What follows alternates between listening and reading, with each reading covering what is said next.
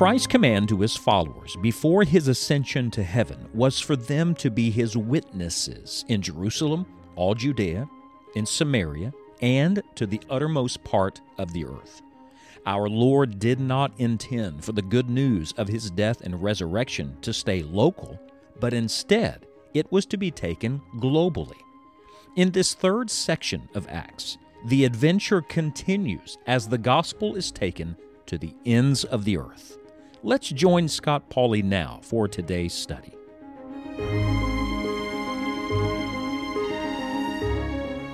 Would you pray for me? I mean this very sincerely. I want you to pray for me, and here's how I'd like you to pray. I want you to pray that I will finish well. At this juncture on my own journey with the Lord, I recognize that just because a person may start well or even stay well for a period of time does not mean that they will finish well. All of us know people who had a great start, and somewhere along the way they got distracted. Somewhere along the way they sat down on the sidelines and they did not finish strong for the Lord. In our last study, we were looking at Acts chapter 20 and verse number 24. I want to read it to you again today, and then a handful of verses that follow Acts 20:24. These are the words, the last words of the great apostle Paul to the Ephesian elders. He says to them, "But none of these things move me. Neither count I my life dear unto myself, so that I might finish my course with joy, and the ministry which I've received of the Lord Jesus, to testify the gospel of the grace of God. And now, behold, I know that ye all, among whom I've gone preaching the kingdom of God, shall see my face no more. Wherefore I take you to record this day that I am pure from the blood of all men. For I have not shunned to declare unto you all the counsel of God." Here is a man who's finishing with a conscience clear before God and clear before these people. Oh, that's how I want to finish. The Apostle Paul would later say in his last book that he had finished his course. I want you to know he finished well.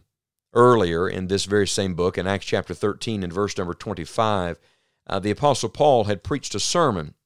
And in the sermon, he used the same expression for another man, speaking of John the Baptist, Acts 13:25, and as John fulfilled his course. This was an expression that he, I think, frequently used and understood and applied to his own life. He knew that John the Baptist had finished his course and finished well. And what was Paul's greatest desire as he nears the finish line? And I'm not talking about Jerusalem. I'm not talking about martyrdom. I'm talking about seeing Jesus face to face. As he set his eyes on the prize, as he looked to the end, his greatest desire was that he would finish well. Here are three ways we all should desire to finish. Number one, I want to finish straight. I mean by that, straight down the line, on the same course, not moving from side to side. That's the meaning of this expression, none of these things move me. In other words, not blown away, not pushed off course or pulled away from the Lord, but instead moving forward by the grace of God, not distracted and not detoured. In the words of the writer of Hebrews, Hebrews chapter 12, looking unto Jesus, the author and finisher of our faith. So we look to Christ. We keep our eyes on Him, and in doing so, we keep moving forward. We finish straight. And then secondly, we want to finish spent.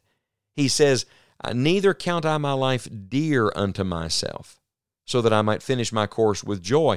It's a happy ending, but it is exhausted for the Lord, literally having given everything, holding nothing back.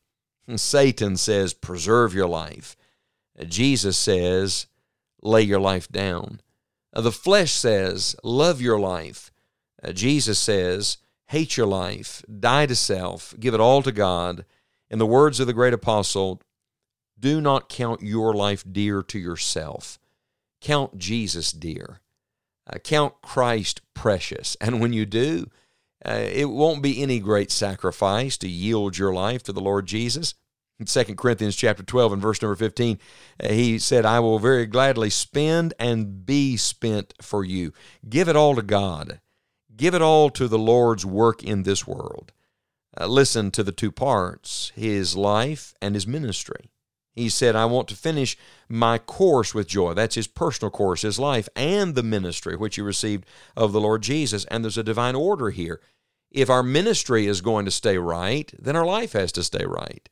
If I'm going to give my very best to Christ personally, then that will enable me to give my very best in serving others every day for the rest of my life. So let's pray that we'll finish straight, not moved. Let's pray that we will finish spent, not counting our life dear unto ourselves. But then number 3, let's pray that we will finish with a song, with a happy heart. He says not only that he would not count his life dear to himself, but he wanted to finish his course with joy. Finishing not just on the right side, but the bright side, a happy heart and a triumphant testimony for the Lord Jesus. Oh, my friend, the joy of Jesus is greater than the hardships of this life, and the joy at the end is greater than the difficulties now. Satan has no happy old people, but the Lord, the Lord has people who not only finish with joy, but find their greatest joy at the finish line. You know, the Apostle Paul's heart was like another who journeyed toward Jerusalem. Do you remember our Lord Jesus when he steadfastly set his face to go toward Jerusalem? And yet, here is one who suffered much more than any of us, than even the Apostle Paul, and yet he finished with the victor's cry, "It is finished." Paul is not the ultimate example of finishing well. Christ is the ultimate example of finishing well. Let's follow Paul as he follows Christ. Let's pray, Lord, help me keep following well. Help me keep serving well. Help me keep living well until I see Jesus Christ face to face. You know, let me give you an Old Testament contrast to this. Have you ever pondered the contrast between Paul finishing well and Solomon who did not? Solomon is a stark reminder of the sad reality that a man can begin with a tender heart, can be filled with wisdom, but end empty and full of regret.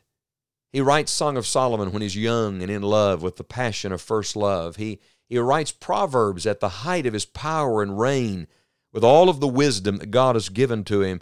But he writes Ecclesiastes as an old man looking back on his life full of regret and saying all is vanity and vexation of spirit.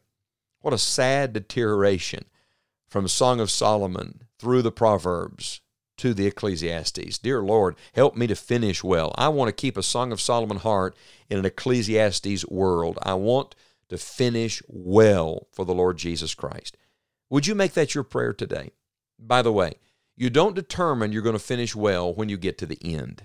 You're deciding that today, and you're deciding it every day with every step that you take on this journey with the Lord Jesus Christ. Wouldn't it be great to come to the end and be able to say like Paul, I've done all that God gave me to do. He said, I gave you all the counsel of God. When Joshua led the children of Israel into the promised land, he took the instructions that God had originally given to Moses, and he says this in the book of Joshua, that he had left nothing undone.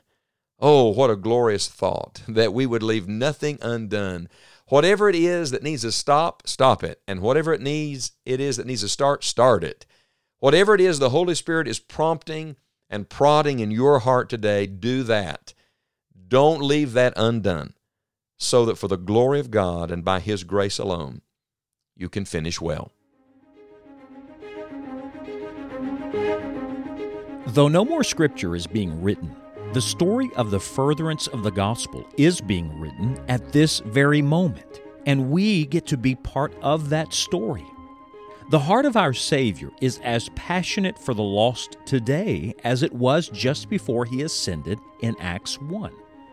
Will you get in on what God is doing in the world today to reach the lost with the gospel?